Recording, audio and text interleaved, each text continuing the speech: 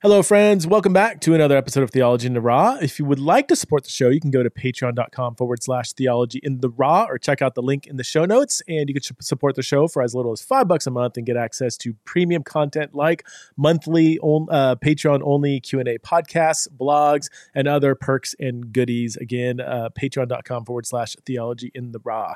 My guest today is Dr. Devan Stahl, who is assistant professor of religion at Baylor University. She has an MDiv from Vanderbilt Divinity School and a PhD from St. Louis University. She has experience teaching bioethics and medical humanities to undergraduates, medical students and residents, nursing students, and veterinary students, and has also worked as a clinical ethicist in hospitals and has worked as a chaplain as well. Devan is a specialist in our topic today, theology of disability and the church. And as some of you know, this has been a topic that I've been trying to grow in my understanding of. I think it's something that the church absolutely needs to do a better job reflecting on. And so I'm at the very beginning of my journey reflecting on this important topic. And as some of you know, at next year's Exiles in Babylon conference here in Boise, Idaho, we are going to have one of the 4 sessions dedicated to a theology of disability and the church. So I'm really super, super excited about that. So please welcome to the show for the first time, the one and only Dr. Devan Stahl.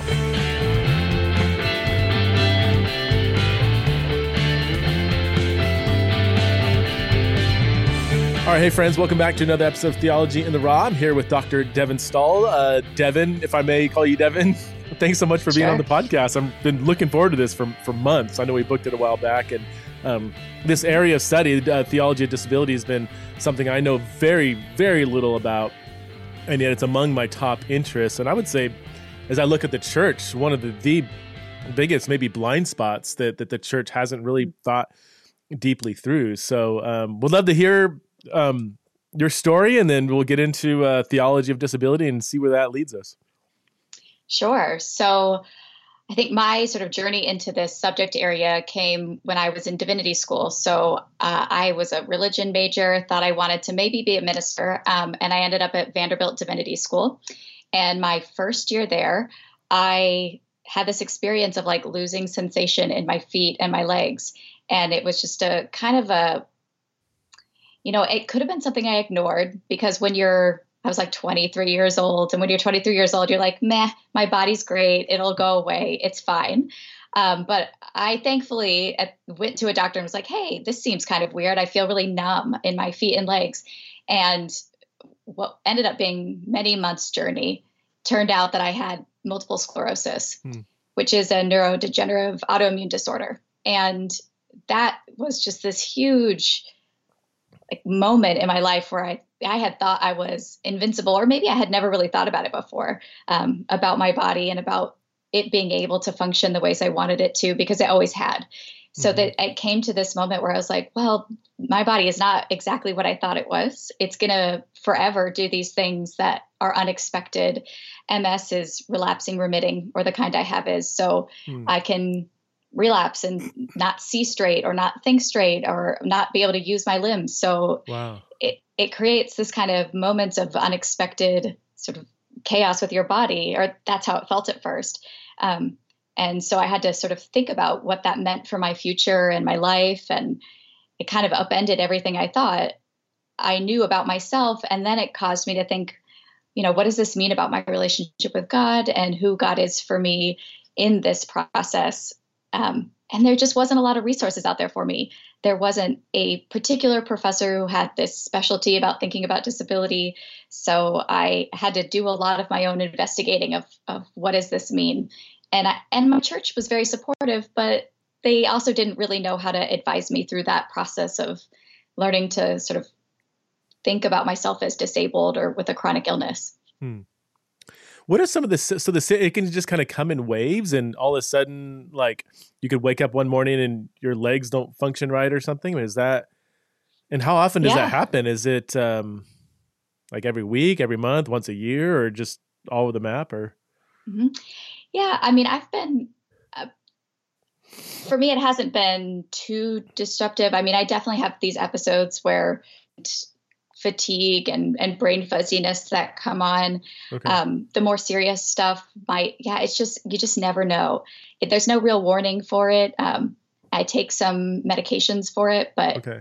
so it's very spontaneous. How many people experience some form of MS, would you say? Oh gosh, I should know the statistics. It's not super uncommon. I'll say that it's, especially for people like me. So most people who get MS get it kind of in their early 20s, or they discover it in their early 20s. Okay. Most of them are white women. That's not to say everybody, wow. but I kind of fit the profile. And I didn't know that at the time, but it seems to be something that happens a lot more so to women, and more so to women in like northern climates. So a lot of white women, American women, European women. And of course we don't know like what causes it, or of course how to fix it. So it's a lot of it's a mystery. And I would imagine it exists kind of on a spectrum of mild to severe. Like if someone has severe MS, that can be pretty debilitating. Well, that's right. So there's the kind I have, relapsing remitting, where, you have these relapses and then they kind of fade away. And then there's a primary progressive, where every time you have an experience, it kind of compounds on itself. So it never really goes away. Okay. So those are two different kinds. And then I think it's just more of an aging process, because either kind you have, the more symptoms you have, the worse they sort of get in the future. So it tends to be that those who experience the more severe side of it, it's because they've just lived longer with it. Yeah. So that's something else I have to think about for my future. What does a future look like where I'm even more disabled than I am now? Right. So what you mentioned in passing, like, you had to think about, what does this mean with my faith and everything? Like, what was there a faith, I don't want to say crisis, but I mean, maybe, but yeah, how did you process this in relation to your faith? Yeah, I mean, I thankfully never went through an experience that a lot of my friends who have disabilities have, where it was like, is God punishing me for something? I didn't quite think that, although a lot of people do. And I've done some chaplaincy in hospitals, and I know that crosses people's minds. I don't think I ever thought, oh, I must have done something wrong. But I did think, gosh, what is this connected to? Like, is this some sort of like cosmic sin? Is it original sin that allows this sort of thing to happen? Or is God trying to teach me a lesson about something? Or is this somehow building up my character or virtues? But really it was just, why me? Like, why would this happen to me? How do I think about that theologically? And thankfully I was in a space, right? I always say this is the best space that could have happened in. You're a young seminarian thinking about God anyway. So it was a really fruitful space for that to have happened in, so that I could dig more deeply into what I thought this was all about. What was your conclusion then? Is this a lesson for you that God ordained? Is it just part of the natural world, part of the fallen world? What's God's involvement in this? Like, did you come to a satisfying answer to that theologically? I think I still am in that. I don't think I'll ever really come to an answer to this, but I do think I've excluded some things. So I don't think that my disability is tied to any sort of sin, whether that's like a personal sin or even a cosmic sin. I don't think of my disability as a bad thing that happened to me anymore. I think, and a lot of people do, and I don't want to discount that experience, because this illness is very difficult for a lot of people, as are all sorts of illnesses and disabilities. For me, it didn't feel connected to sin in that way. It felt like a thing that happens because we are vulnerable people. We are people who are not invincible, and our bodies are limited. And this is the way that my particular body is limited.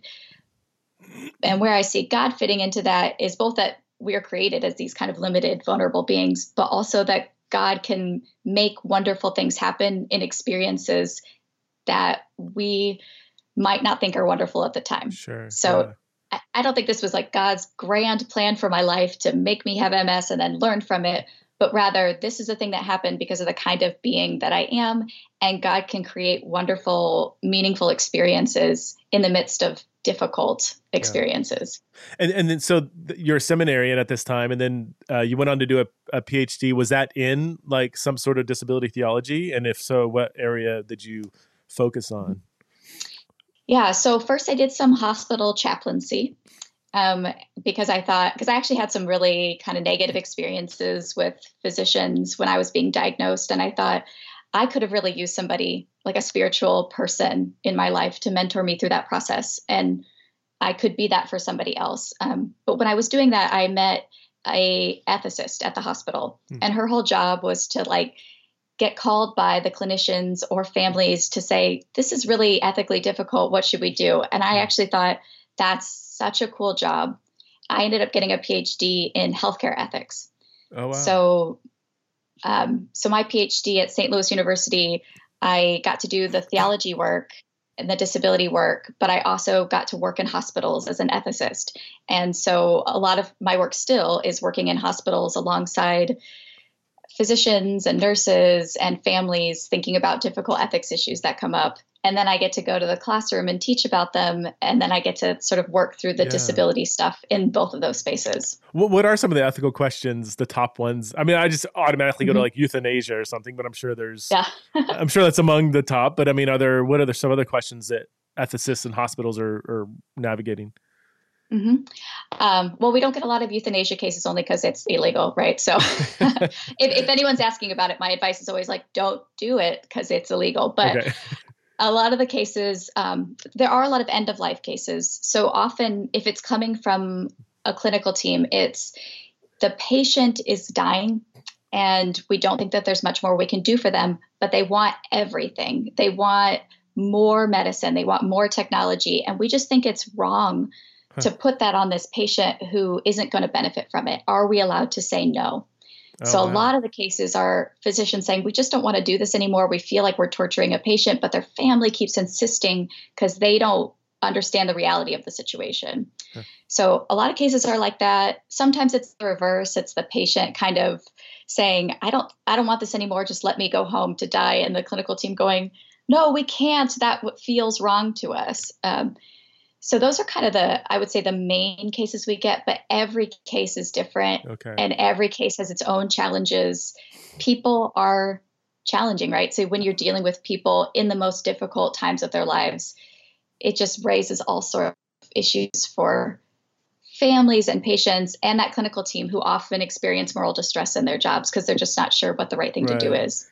And so are there questions about like the relieving suffering, end of life cases, and what is an ethical way to relieve suffering? Like, somebody said, just give me a big, huge bag of marijuana, close the door, turn on the filter, whatever, open a window. I'm just going to just do this until I just, can't feel anything.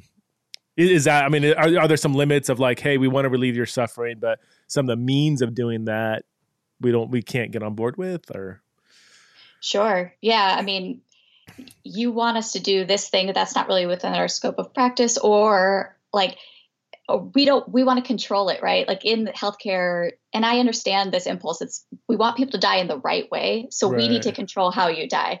And so you need to do it in this way on our terms. But lots of people like, I just want to go home and I want to be able to live my life. And we say, oh, it's so unsafe for you to be home. You need to be here under our care. So that those kind of tensions arise all the time. As you can imagine, if anyone has grandparents who like just don't want to listen to what their children or their grandchildren want to tell them about how to live their lives, which is totally understandable, we deal with all of that too. Yeah. Yeah. What about just real quick, and I want to get back to disability, theology, disability. What are some non-end of life ethical questions that you have to wrestle with? So we do a lot with like children. So when are children allowed to make their own kinds of decisions against even their parents' wishes, which is always really difficult. So, when are children mature enough? Do they magically become mature when they turn 18? Not really. I've met lots of 25-year-olds who shouldn't make their own decisions, but I've also met lots of 14-year-olds who are like really good at making their own decisions. So there's things that come up in that area. So are they allowed to demand a certain kind of technology you can just imagine during the pandemic, there's all sorts of, I want this therapy that I heard on the news might work, or I heard on talk radio might work. And the hospital saying, well, we're not going to give you that because there's no evidence that would help you in this time. And that was one of the most difficult things we dealt with during the pandemic, was not only just the distress of so many people dying, but so many people demanding therapies that had no evidence base. And then how do you work with them to see that maybe that's not going to help them? That's got to be hard when the patient is self-diagnosing themselves incorrectly, and yet isn't that kind of like, this is what I want, I'll pay for it, I'll do whatever, I want this. And is that kind of where the tension always is the patient making a diagnosis that the medical professionals aren't in agreement with, and then do you just give them what they want? And yeah. Right. Because it's easy to just give them what they want, right? If you don't, then you have to deal with the moral complexities of who has authority. Yeah. So the patient should have a lot of authority. It used to be before I was born, people just trusted their doctors, right? Doctor knows best. You never question the doctor. I talk to older physicians who say this all the time. Nobody ever used to question me. But then there was a big patient rights movement where, you should be making your own decisions. You should have all the information. And that's really good. But that also then tends to skew the other way. The sort of pendulum swings where whatever the patient wants, the patient gets. But that can't be what we do either, because sometimes the patients want things that won't help them, will actually hurt them. And as a professional who has a moral obligation to help, you shouldn't be hurting your patients. Right. So just because they want something doesn't mean they should get it. They're not, this isn't just a market exchange. Right. You are moral beings trying to heal people.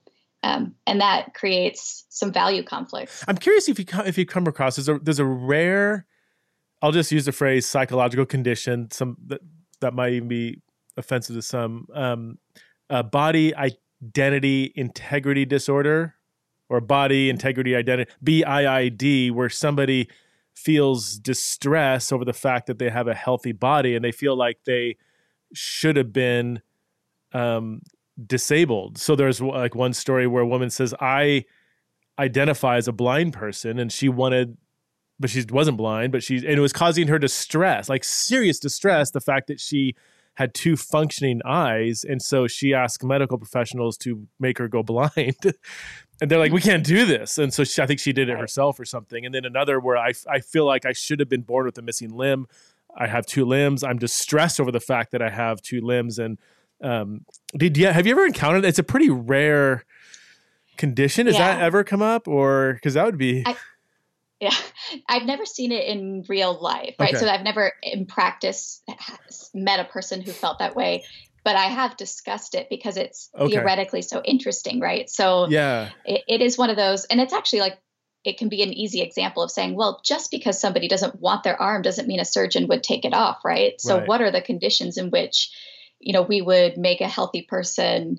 And I want to interrogate what we mean by healthy and unhealthy and normal and abnormal, but it ends up being sort of theoretically a very interesting discussion that gets into, I think, bigger questions about what the medical community's authority is. So for me, that even though it's a real condition that's in the DSM, it's an interesting subject, not because it practically is happening all the time, but because it raises all sorts of questions about the limits of patient authority and physician authority. No, really, because you could, I think, you could remove someone's arm, and that's not a risk to their health. Like it's not like 100 years ago where they're going to bleed out, get an infection necessarily. Like you can do that, and they could still. And what if it does? What if they are genuinely distressed, like can hardly get through life by having two arms, and removing one arm relieves that distress? That's got to be that's a interesting tension to live in.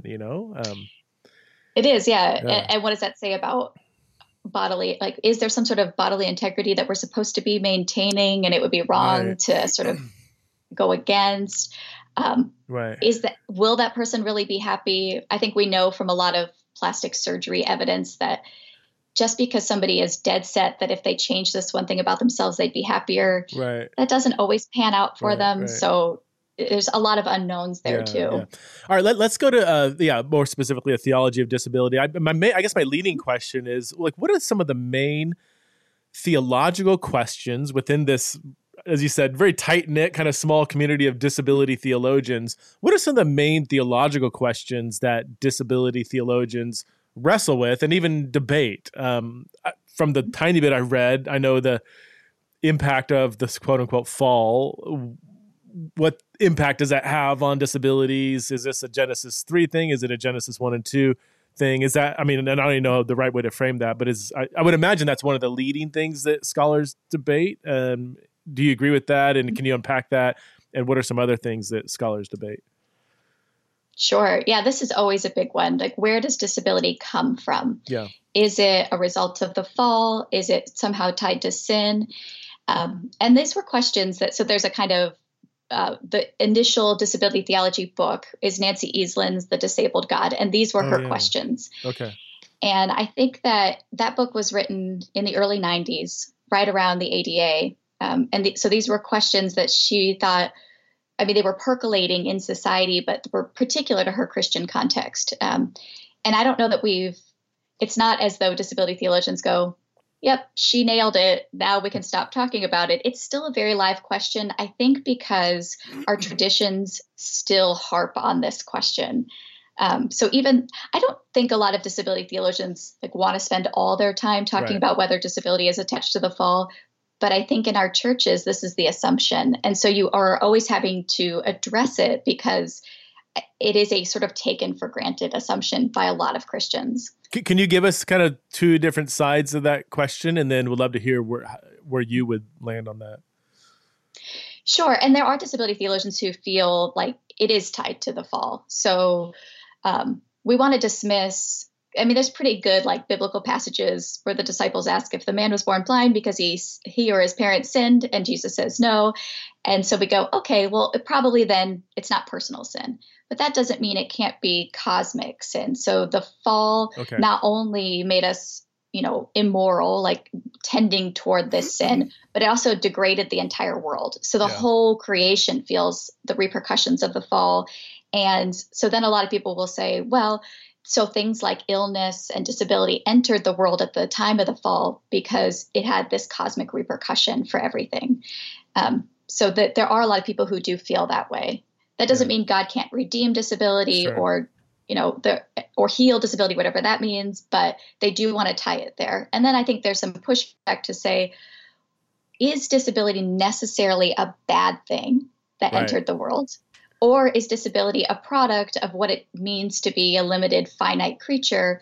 Even Adam and Eve were limited, finite creatures. I don't see any evidence that they could they still had bodies, right? What would it even mean to have a body that didn't bump up against other things, that didn't, in some ways, couldn't get hurt?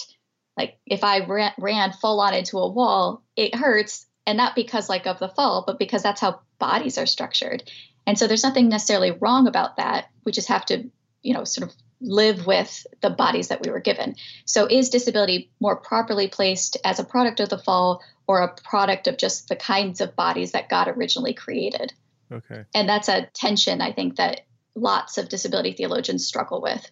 And I want to hear where you land on that, but would it depend on the kind of disability too?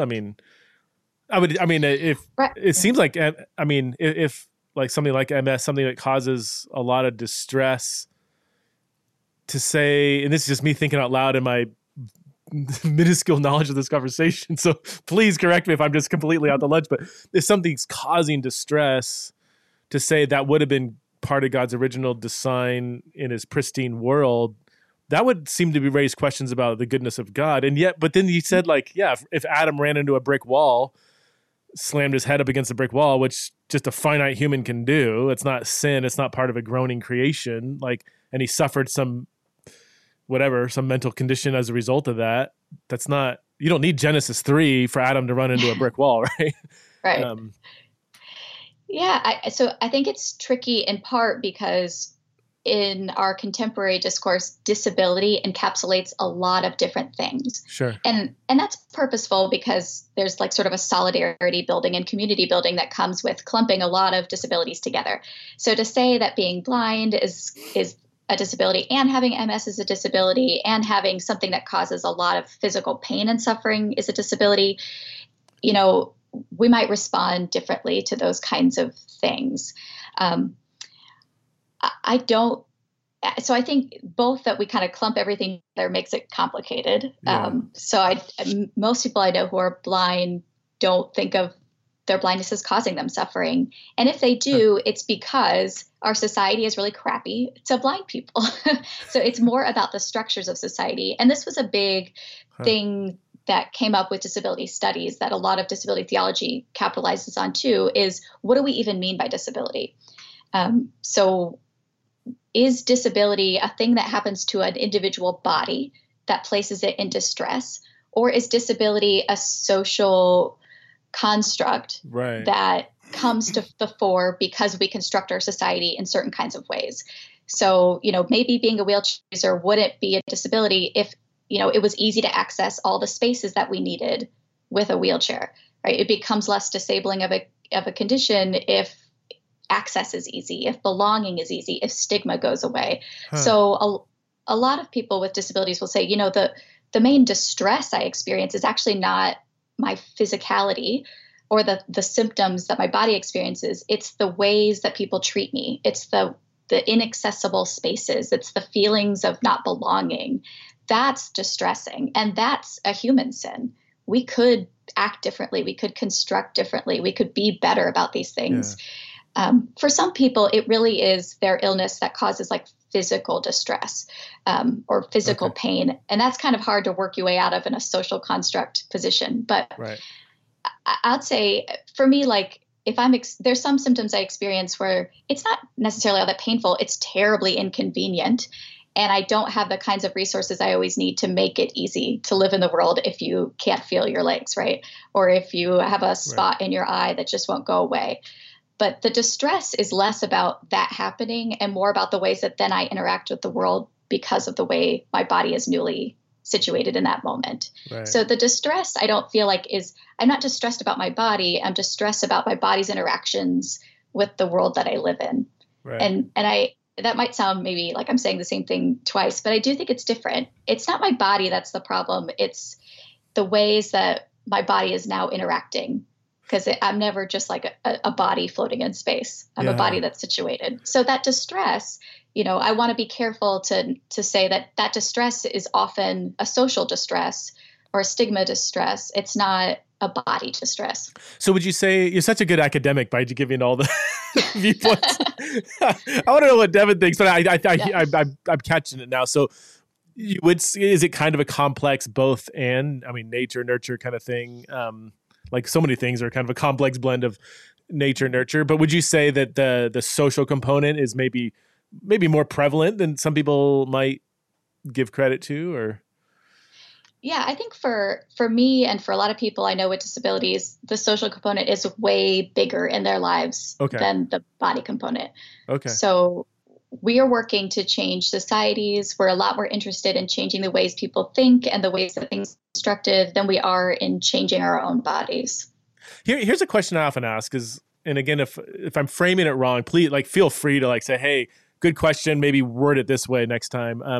When I look at kind of a natural law lens, and this is a dumb example, but I was born deaf in my left ear, which is not a big deal, except in small, loud spaces, I get really stressed out and I want to go outside somewhere, But this, I look at it from a design perspective, and the creator designed humans with, 2 arms, 2 legs, 2 ears. And this isn't just a decorative appendage. This was designed to receive sound. So it seems to me that Genesis 1 and 2, where creation is resonating with God's design, this left ear would have heard. So for me, it's easy to reason no, something went wrong in creation that caused a part of my body that has a clear evidence of a certain design function to not do that. Is my reasoning there? And this is such I hate even because it's in no way am I comparing it to something like MS or blindness or, it's not that big of a deal. Unless my other ear goes out, then that's going to be a little bit frustrating, but is my reasoning, what are some holes to that? Or even somebody born say with 1 leg or something, it's well, God did seem to design humans with as bipedal, Homo sapiens, mammals or whatever. So that, is it wrong to say that fell short of God's design through no fault of their own, through no whatever, but just that's part of the brokenness of creation. I know even that language can sound, maybe for some that could be offensive. I guess I'm wanting to know, first of all, is it logical? And then we can talk about how can we present that idea in a way that's not offensive. I don't know. Sure. So what you're saying is what a lot of folks write and say, right? So it does, and it makes a certain sort of sense. So just to say, and there are lots of disability theologians who would agree with you. Okay. So it does seem like there is kind of an integrity to this body. There are normal ways that the body functions. And so if it doesn't function that way, that seems to be sort of wrong or broken or whatever. Right. And a lot of these are kind of like either tinged with a moral valence that we find uncomfortable, or their medical terms, which I also find uncomfortable. I think, at least for me, the problem with that is it assumes a lot about how bodies are supposed to function that I just don't think this, like, as somebody who works in medical spaces a lot, like, bodies are so vastly different, and we have all sorts of weird organs that don't seem to do anything. And I don't know that we know enough about the human body to say that this is the norm. And I get uncomfortable with the norm because I think we're all so diverse, right? And so, maybe it makes sense that the ears have input and that most people hear, and so we're supposed to hear. But man, it seems like a lot of people don't, and a lot of people in the deaf community have this like incredibly vibrant way of expressing themselves that they wouldn't want to go into a hearing. They wouldn't want that hearing. Right. And so do I look at them and say, "Oh no, you're wrong. Your body's broken and you've compensated really well for it"? I think that's not quite right. I think that there's gains to the body not expressing itself in the ways that sort of the typical or normal body does. And I think a lot of the work of disability theology is trying to trouble what we think of as normal. How do we know what's normal? Is it because like medicine told us that this is normal? Is it statistically normal? Lots of us aren't statistically normal. There's all sorts of things that can, like the genome didn't tell us like what the standard is. So whatever the standard is, it seems to be a little amorphous. And the more we learn about bodies, the more that's ever changing. And so I get a little uncomfortable with any certainty that we know what the body is supposed to be doing, especially like on some sort of divine level, right? And then we put that back up. We say, okay, this is normal. God must have meant it to be this way. And if it's not measuring up, then somehow it's broken or flawed in a way that's not supposed to be. I just think the more I learn about the human body, the more I think, I just don't know that stacks up. There's all sorts of stuff that is happening, all sorts of complex ways bodies are formed that they're not just like one-offs. Like we're all so different, and the ways our bodies are functioning are very different. And so I hesitate to say that there's one norm that we should all fit into. And if we don't measure up, then there's something wrong. I've in my language, I've tried to stay away from normal, abnormal. Mm-hmm. I typically use typical or atypical. And this, because I do a lot of work in like sexuality and stuff. And so I never say if somebody's same sex attracted, they're abnormal. That can be stigmatizing and really can almost give like a moral evaluation. Whereas I think atypical, less typical, or even like, most gay people I know like the phrase, gender or sexual minorities. They do have a minority experience. You can't deny that. But how can we not abnormal, it does sound kind of stigmatizing. See, I don't like that language. Is it? And first of all, everything you said is super helpful. And I'm not even saying I hold that view. This is me kind of, are these the questions I should be asking? I still would see, I don't know, again, this is more of a genuine question. Like the variation in human bodies makes total sense to me. The average height of a man is, in America at least, is 5'9", right? So if you come across a guy who's like 4'7", that's atypical or whatever, but that's still clearly there's nothing. I think Genesis 1 and 2 humans would be 4'7", would be 4'10", be 7 feet tall is also a very atypical height. And maybe there's some pituitary stuff that went on that caused that, but that still seems categorically different than a clear, like somebody born blind, when eyes it seems to be a little more clear that God designed eyes to see originally, and that something did go wrong. Not that they're wrong, not that they're abnormal, not that even they need to change to be a better human. None of those, I think all those are off the table for me.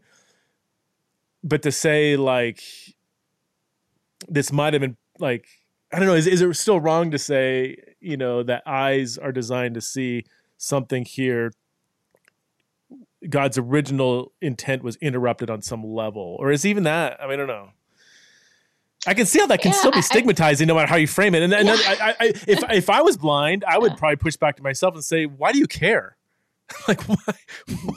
But I don't know. In people who don't have a disability, these are the questions they sometimes ask, and they build assumptions about what they think without having the conversation. And then maybe that's my motivation for saying, let's open up the conversation so that we can all think better and more humanly about it. Yeah, I think we get a little stuck here because I do think that there's genuine pushback of like, well, just because that's how a lot of people's eyes function, does that mean that that's how God wants I mean, did God create one sort of prototype and then we all fit into it? Or could it be God's design that this person, their eyes don't function in that way and there's something important? I do believe in providence, right? So It's not a one size fits all. But I do think we get stuck here and it becomes a very academic conversation about the ways bodies are supposed to function and natural law. And I don't think that that's wrong. I think it's wrong when then it doesn't touch on real people's lives. Yes. So I've had experiences where a group of non-disabled people is telling a group of disabled people that they're broken and flawed and wrong and not listening to their experiences. And then kind of smugly like, well, this is natural law and this is how it's supposed to work. And then that person with the disability is saying, but that's not how I experience my body. And that's not how I don't feel like there's something wrong. Let me tell you about all the gains that have come from the way that my body is put together. And I think that's where, to me, like those experiences show me that we can get really caught up in that theoretical discussion about how bodies are supposed to be and ignore the actual person in front of us who's telling us about their experience and about how they understand their relationship with God and what it means to them, which isn't to say that their experiences are somehow the trump card to every other discussion. But when a person with, who is blind is telling you, I love my body, it's given me so much, I wouldn't want to, I don't think of it as broken. And then we're saying, well, but, theoretically, natural law, you're wrong. Like that just seems so like we're using our faith as a weapon, or we're using our intellect as a weapon against somebody's real lived experience. I had and we can move on. I don't want to embody the very thing you're trying to push back against and getting stuck in this one. I visited the largest Bible translation for deaf people in the world. It's called Door International. The chairman of the board that I run also started this organization many years ago. And in one of the main centers is in Nairobi, Kenya. And so I went. It's a beautiful campus where they do Bible translation, which people don't. Here's where people's ignorance comes in. They're like, wait a minute, they're deaf, not blind. They can read the Bible, right? And the answer is kind of yes and no. But being deaf creates its own really distinct culture. This is something I had no clue about. And to go and worship with a bunch of people who were deaf, it's a very different experience, and have them explain the different cultural, beautiful, maybe that's the key piece here. Like some of the hidden beauty of this component of God's creation that is only experienced when a bunch of deaf people come together and worship Jesus and do life together. Like there is a distinct culture there that is part of creation. And this is me thinking out loud, disagreeing with what I said 10 minutes ago. If we just say that's Genesis 3 and not part of Genesis 1 and 2, well, I don't know. Like, is it just redeeming Genesis 3, or is it actually a hidden part of Genesis 2 that we are able to experience because there's this beautiful community of deaf people who, in my limited experience there, I don't think any of them would have said, I don't want to be deaf. And maybe some would. I don't know. I didn't do a survey, but they seem to be very happy in life and joyful and talking to some of the directors, they're like, we don't have a lot of people saying, oh, I can't wait to not be deaf anymore, What are some, is that anything on, by thinking out loud there, is that kind of what you're getting at, or? I think so. Yeah. Can we embrace a kind of diversity that seemed to subvert even our own understanding of how bodies are supposed to function? And I think if we say yes to that, then we need to open ourselves up to the possibility that there is that kind of life-giving experience in bodies we thought shouldn't be that way. Yeah. And then I think that should cause us to question whether we are right about the ways bodies should be, rather than saying, oh, they're just really coping well. But that brings us to the other kind of big hot topic in a lot of disability theology, is like, what will bodies be like in heaven? Okay. Which is less of a theoretical, I mean, it itself can also be a really theoretical discussion. What does the Bible tell us about bodies in heaven? Not a ton. Mm-hmm. We have like Jesus's resurrected body. That was very strange. It like bore wounds, which is really interesting in disability theology. It could also walk through walls. I don't know what's going on with Jesus's resurrected body, but that's like the only body we have access to that tells us something about that. But a lot of people then, oh, well, if bodies just become non-disabled in heaven, right? Like if all the deaf people suddenly hear in heaven, that kind of says that you don't really think it's good to be deaf now. So that's another way in which you can kind of weaponize some of that faith or healing narrative to say, well, it's fine. I suppose right now you're making the best of it, but in heaven, no one will have these kinds of disabilities. And if you think that they do, what does that say about how we should be treating those bodies now? So that's another one. Yeah. And of course, it's hard because we don't have a lot of good, there's a lot of theological work done. It just isn't based. As far as I know, none of us have died and come back and told us what it's like to live in that state. So there's a lot of conjecture there, but I think the conversations are interesting in the sense that they bear real repercussions for how we think about bodies. What is the perfect body? What is the redeemed body?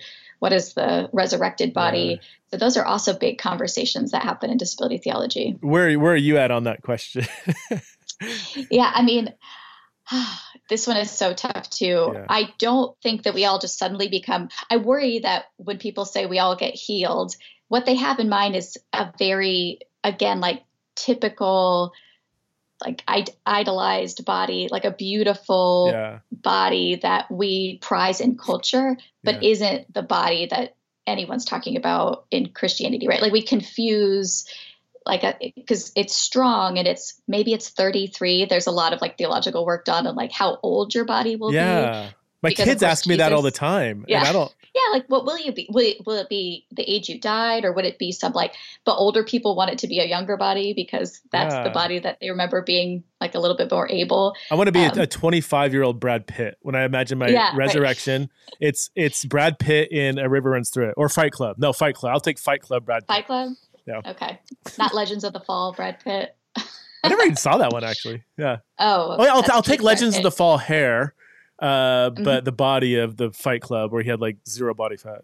Yeah. such a Western modern right. Tan. So we can that infects our brains though, right? Like whatever's beautiful in our culture, that's the body that we want eternally. The Adonis. We don't want the crushed body of Jesus. Nobody's like, gosh, I hope I have a bunch of wounds all over my body. Wow. And but that's kind of the body that's the prototype, not the Adonis. So that's an interesting conversation too about what would it look like. There's some interesting theological work, like maybe we don't get those non-disabled bodies, but our bodies work in such a way that we can't even imagine it. So maybe you still are blind, but it doesn't matter because eyes don't work the way in that afterlife that they seem to now. Like that body is somehow radically transformed and yet recognizable. So there's a lot of people who, especially I think with intellectual disabilities, this becomes even more complicated because there are a lot of people who would say, I wouldn't be who I am without this particular disability. So Amos Young writes about his brother with Down syndrome and says, would he be, if he suddenly didn't have Down syndrome, would I recognize him? Would he be the same person? That's so constitutive of his identity. Might that be sort of an affront to him to take that, whatever it means to take that away? So those are complicated conversations. Yeah, man, I've got a good friend of mine he's adopted 2 kids with Down syndrome. And him and his wife feel kind of called to to that. They always have from the time they were like, I think before they were even married, like they both felt called to raise Down syndrome kids. And that's something, and their kids are some of those beautiful humans you can be around. Like I feel like I'm around Jesus when I'm around their kids. And even, they said like, obviously it brings its own unique struggles, and, how much is just intrinsic biology struggles, how much is societal struggles, but they said there are also like some beautiful virtues that they embody that people without Down syndrome don't. Like the concept of like sharing or like whatever is like, they don't have, sharing is just their natural thing. They're just giving stuff away, or somebody takes something from them. They don't even, there's no like possessiveness or whatever, they said there's just some beautiful Christian virtues that are directly connected to the fact that they have Down syndrome, and yeah, I mean, this is where thinking through the limiting the conversation to just theological questions and answers can be pretty. If we begin and end there, then that's pretty bad. Let's move to some of the more pastoral, ecclesiological questions. What are some, and maybe some of it you've already touched on, but as the church thinks about being the church, being the body of Christ toward people with disabilities, what are some major blind spots that we, the church, have? And what are some of the things that you would encourage a church to kind of maybe rethink some categories and so on? Mm-hmm. I'll start with some really practical things. I would say every parent I know of a child with a significant disability has been asked to leave a congregation at some point. Oh, so, and that's just, it's a story I've heard so often that, I mean, this just has to be the number one place where we're looking, is just like, stop asking people to leave because their kids or somebody is disruptive, right? So they yell out, or they don't sit still, or, they're distracting. That kind of stuff and so they're asked to leave church, and maybe not never come back, but like, you need to take him away, right, because he's too distracting to us. I'm Presbyterian, so like the frozen chosen who like to sit there very quietly and, concentrate hard. So, I mean, that is just so abusive. And those folks either start their own churches, right? Because they've heard it so many times that they feel called to like begin their own church, which is amazing, but also sad, like that they can't find a welcoming congregation. So figure out ways to construct a church where you're not asking people to leave it if they're disruptive. Because that's just who we are as people. Like, that's the chaos of the spirit. Like, let's welcome the idea that people don't fit a mold, and they're not going to sit still, and they're not going to say the right things and do the right thing. Like, whatever right is in church, lots of people aren't going to fit that mold, and we need to make space for them as well. And we need to make sure, if it's not sometimes that comes from the pastor, but often it comes from other people in the pew. Like, you need to leave.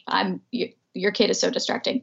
So we need to be better about how do we help parents, and it's not just parents, because there's lots of adults with disabilities too who struggle with sitting quiet and still in a church pew.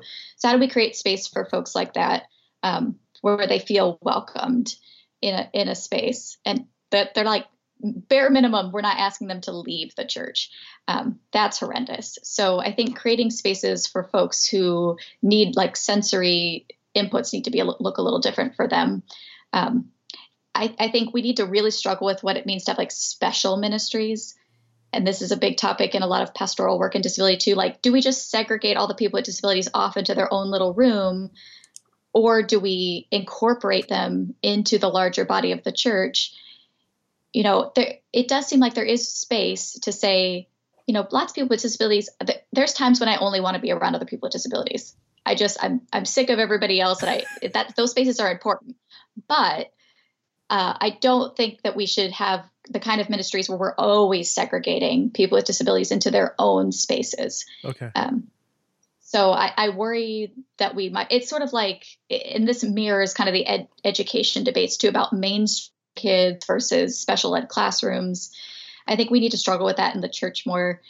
I think we need to watch our language a little bit better. And you'd asked about language earlier too. Yeah. Like, disabled is the right word. Okay.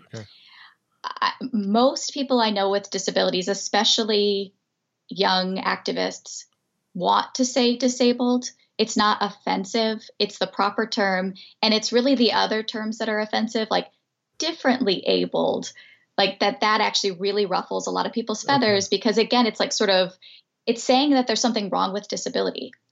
If you have to use a euphemism, then you're implying that the disability itself is somehow bad. So there's a lot of disability pride movements that happen now where we're just embracing that term. We'll say, call me disabled, call it as it is. There's still some debate about person first language versus disability first language, which is, am I a person with a disability or am I a disabled person? Okay. And that's still a live debate. Again, I think a lot of people are more comfortable with the disability first language. I don't say I'm a person who's a woman. That's not how I would describe my gender. So why is it the way I describe my disability? So those are live debates, but for the most part, disability is the right term. Don't use euphemisms. But I think that there's other language problems around metaphors for disability that really ruffle feathers too. This just happens. I mean, open up a hymnal. There's a lot of like, I was blind, but now I see. Wow, yeah. We use disability as a metaphor, but always as a negative metaphor. There's never like, I was paralyzed with joy, right? You're always paralyzed with fear. You're blind to the truth. You're deaf to goodness. Those kinds of so we're always using disability categories as a negative metaphor for ways we're failing spiritually. Yeah. Which is sort of a double heaping on of stigma. But that stuff is really hard to get out of your language. So once you start paying attention to it, you're like, oh my gosh, a lot of our language is steeped in disability metaphor. Well, it's hard because some of those are rooted in scripture, right? Right. Yeah. So what do you do with that then, right? But that does because they're rooted in, I mean, this is me thinking out loud. That doesn't mean they are therefore. What do I want to say here? Well, I'm wondering, just because it's contained in scripture, does that mean that scripture is trying to say this metaphor is sanitized and should be used for all time, or was it simply helpful back then? I don't know. You had the same thing in the race conversation, when black sheep is bad and black is associated with sin. And, I have a game. What's that game? Oh gosh, I'm blanking on it. Anyway, there's a little person, a Catan. Catan? Have you ever played Catan? Like Settlers of Catan, yeah. And you have the little person you put on somebody it's the robber. Well, it's a black piece, It's like, and it's so easy for white people to just not put the black guy on my, and he's rob. It's like, yeah, but that builds underlying just bad thoughts and ideas, and it reinforces things that probably should be addressed. Real quick, so you said person with a disability or a disabled person. There's some debate about that. If somebody had to use one of those, what would be the default, the safest? A person with a disability? Like, is that going to be, or is it kind of like maybe just ask the person what to say, or? Always ask, right? So that's always the first rule, is you should just ask somebody because they will tell you what they prefer. Maybe a couple of years ago, I would have said probably person first language. But these days, I get a lot of pushback from young, excited disability activists who actually think we need to get that out of our vocabulary altogether. So I think it's a real live debate right now. So I think we're in the midst of like a really interesting language conversation that is not, and I think some people will say, oh, this is just a language game. It's not just a language game. Mm-hmm. The reason that people came up with person first language is because they felt like they or their loved ones were being seen as less than human beings. So they wanted to say person with a disability because they wanted to remind you that this is a real person and that they're not just their disability. And the pushback now is, I want to embrace my disability. It's okay for that to be like an identity marker for me. And so it's actually really important that I say that first, because then you know who I stand with. And so these aren't just like kind of like tricky vocabulary games. These are meaningful expressions of how this person situates themselves. But I can't tell you which is safer. So it's always safest to ask. or if you're speaking if you're on stage speaking publicly and you don't have time to ask the 1,000 people in your congregation, if you interchange them back and forth, does that kind of show that you're not planting your stake in one or the other? Yeah. That's what I always do. Okay. I use both. And if I'm writing, I write a footnote. Okay. Yeah. I'll that's a little easier. Footnote, I'm going to say both of these things, and here's why. Is the term neurodiverse, is that similar to what you said about differently abled, or is neurodiverse fine? That's good. That is a word that has come out of, conversations about being on the spectrum. And it really is sort of that community saying, this is how we want to think about this. So I would say neurodiverse is the right terminology for that community. Okay. Not what about, hey, I have a friend whose kid is on the autism spectrum. Is that, if they're fine with that, then obviously it's fine. But even on the autism spectrum, or is autistic the kind of worst default you can have, or not necessarily? Not necessarily. I mean, I think the more preferred terms these days are either neurodiverse or on the spectrum. So neurodiverse actually encapsulates more than just autism spectrum. Right. So it is slightly different in that. Okay. I would say most people would prefer on the spectrum to autistic. But some people still use autistic to describe themselves. So who am I to say they're wrong? Lamar Hardwick, I've had Lamar on the show, and he has his handle or his website is the autistic the autistic pastor. That's right. And so I'm really persnickety with language, and again in LGBT stuff, like transgendered is offensive, where transgender is the term, and people are like, well, it's just one letter. I'm like, I know, but sometimes one letter can be a big deal. So you wouldn't say on the autism spectrum, you would just say on the spectrum without even saying autism, or does it matter? I don't think it matters. Most people I know are perfectly, like when you say on the spectrum, people get what you mean. So maybe that's more of an insider. If I'm speaking to a group of people with disabilities, we can kind of use some shorthand. Sure. But I suppose if I were talking to a larger group of people who were not as familiar with that community, I would probably flesh it out a little bit more. So going back, and I'm going to be sensitive to your time, but you talked about some of the blind spots of the church, and knowing that almost everybody with a kid with a disability, or even an adult, has been told you're disrupting the service. What are some other maybe blind spots that the church has that they should think through, some other categories? Yeah. And I'll just point out, for the sake of humor, that you said blind spot, right? So, my word! Negative. Oh my gosh! It's so hard, right? It's part of our vocabulary in a very deep way. So don't ask people to leave the church. Don't always separate people into different sort of segregated spaces. Try to figure out ways you can incorporate the whole body of the church in as often as you can. Real quick, I'm sorry to cut you off. I just asked you a question, but because I wanted to ask you this before. So special needs ministry, you're saying those can be helpful as long as there's both a special needs ministry and opportunity to integrate people in that ministry into the greater church. So it's kind of a both and. Like just having special needs ministry isn't in and of itself wrong. It's just when they're just cloistered in that space 24/7 in the church that's where it gets unhelpful. I think so. That's what I'm hearing from most of my friends who do that sort of ministry, is that there is kind of a move to getting more and more incorporated into the body of the church and less segregated. So I think, like I said before, there are times when it is nice to have those separate spaces, but as long as it's not only that, I think the more you can integrate, the better. The more people I'm talking to are saying that's kind of the moves that they're trying to make, is more and more integration versus more and more specialization or segregation. Okay, good. Sorry, so I cut you off. You're going to talk about something else, yeah.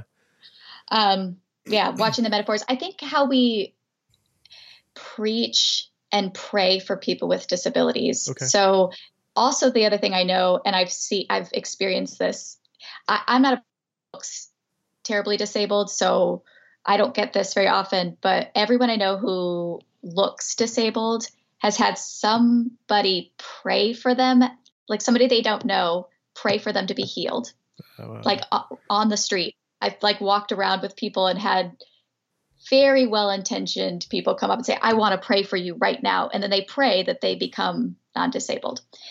It's offensive. Like that, you just don't know what, and it's, even though it happens all the time, it's always like shocking. I just can't believe the audacity of people to do that. And most of my friends who've had this happen to them are very patient people and very kind people. But still it hurts them. It hurts them. These are negative experiences.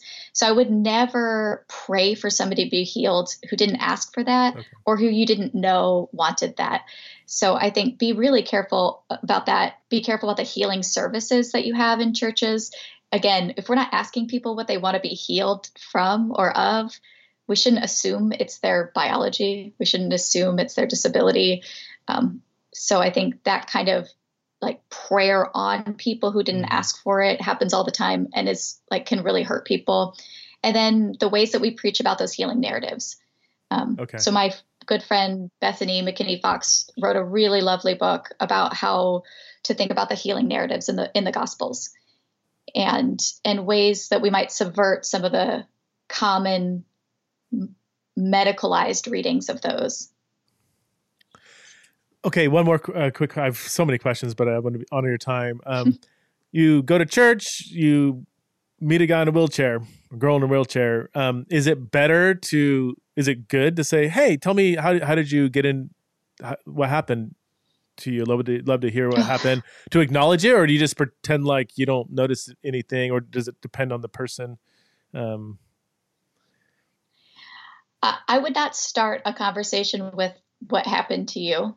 Right.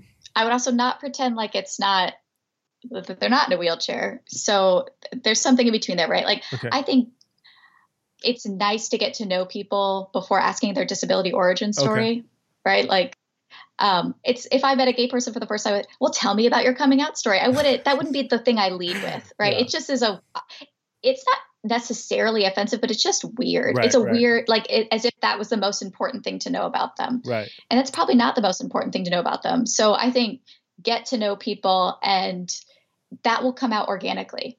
So don't be worried or troubled about forcing that conversation, but also don't hover over people who are wheelchair users and pretend as if they're not sort of in that wheelchair, right? Like, and what's the best language? I think there's a lot of that too. Yeah, and I wouldn't say what happened. That's a terrible way of saying it, but sure. What people do. So just it happens all the time. What happened to you? What is the best language to use? Like in that situation? Like even now, I can't think of. Trying to think of what would be the least offensive way, or after say you've been talking to him for a while.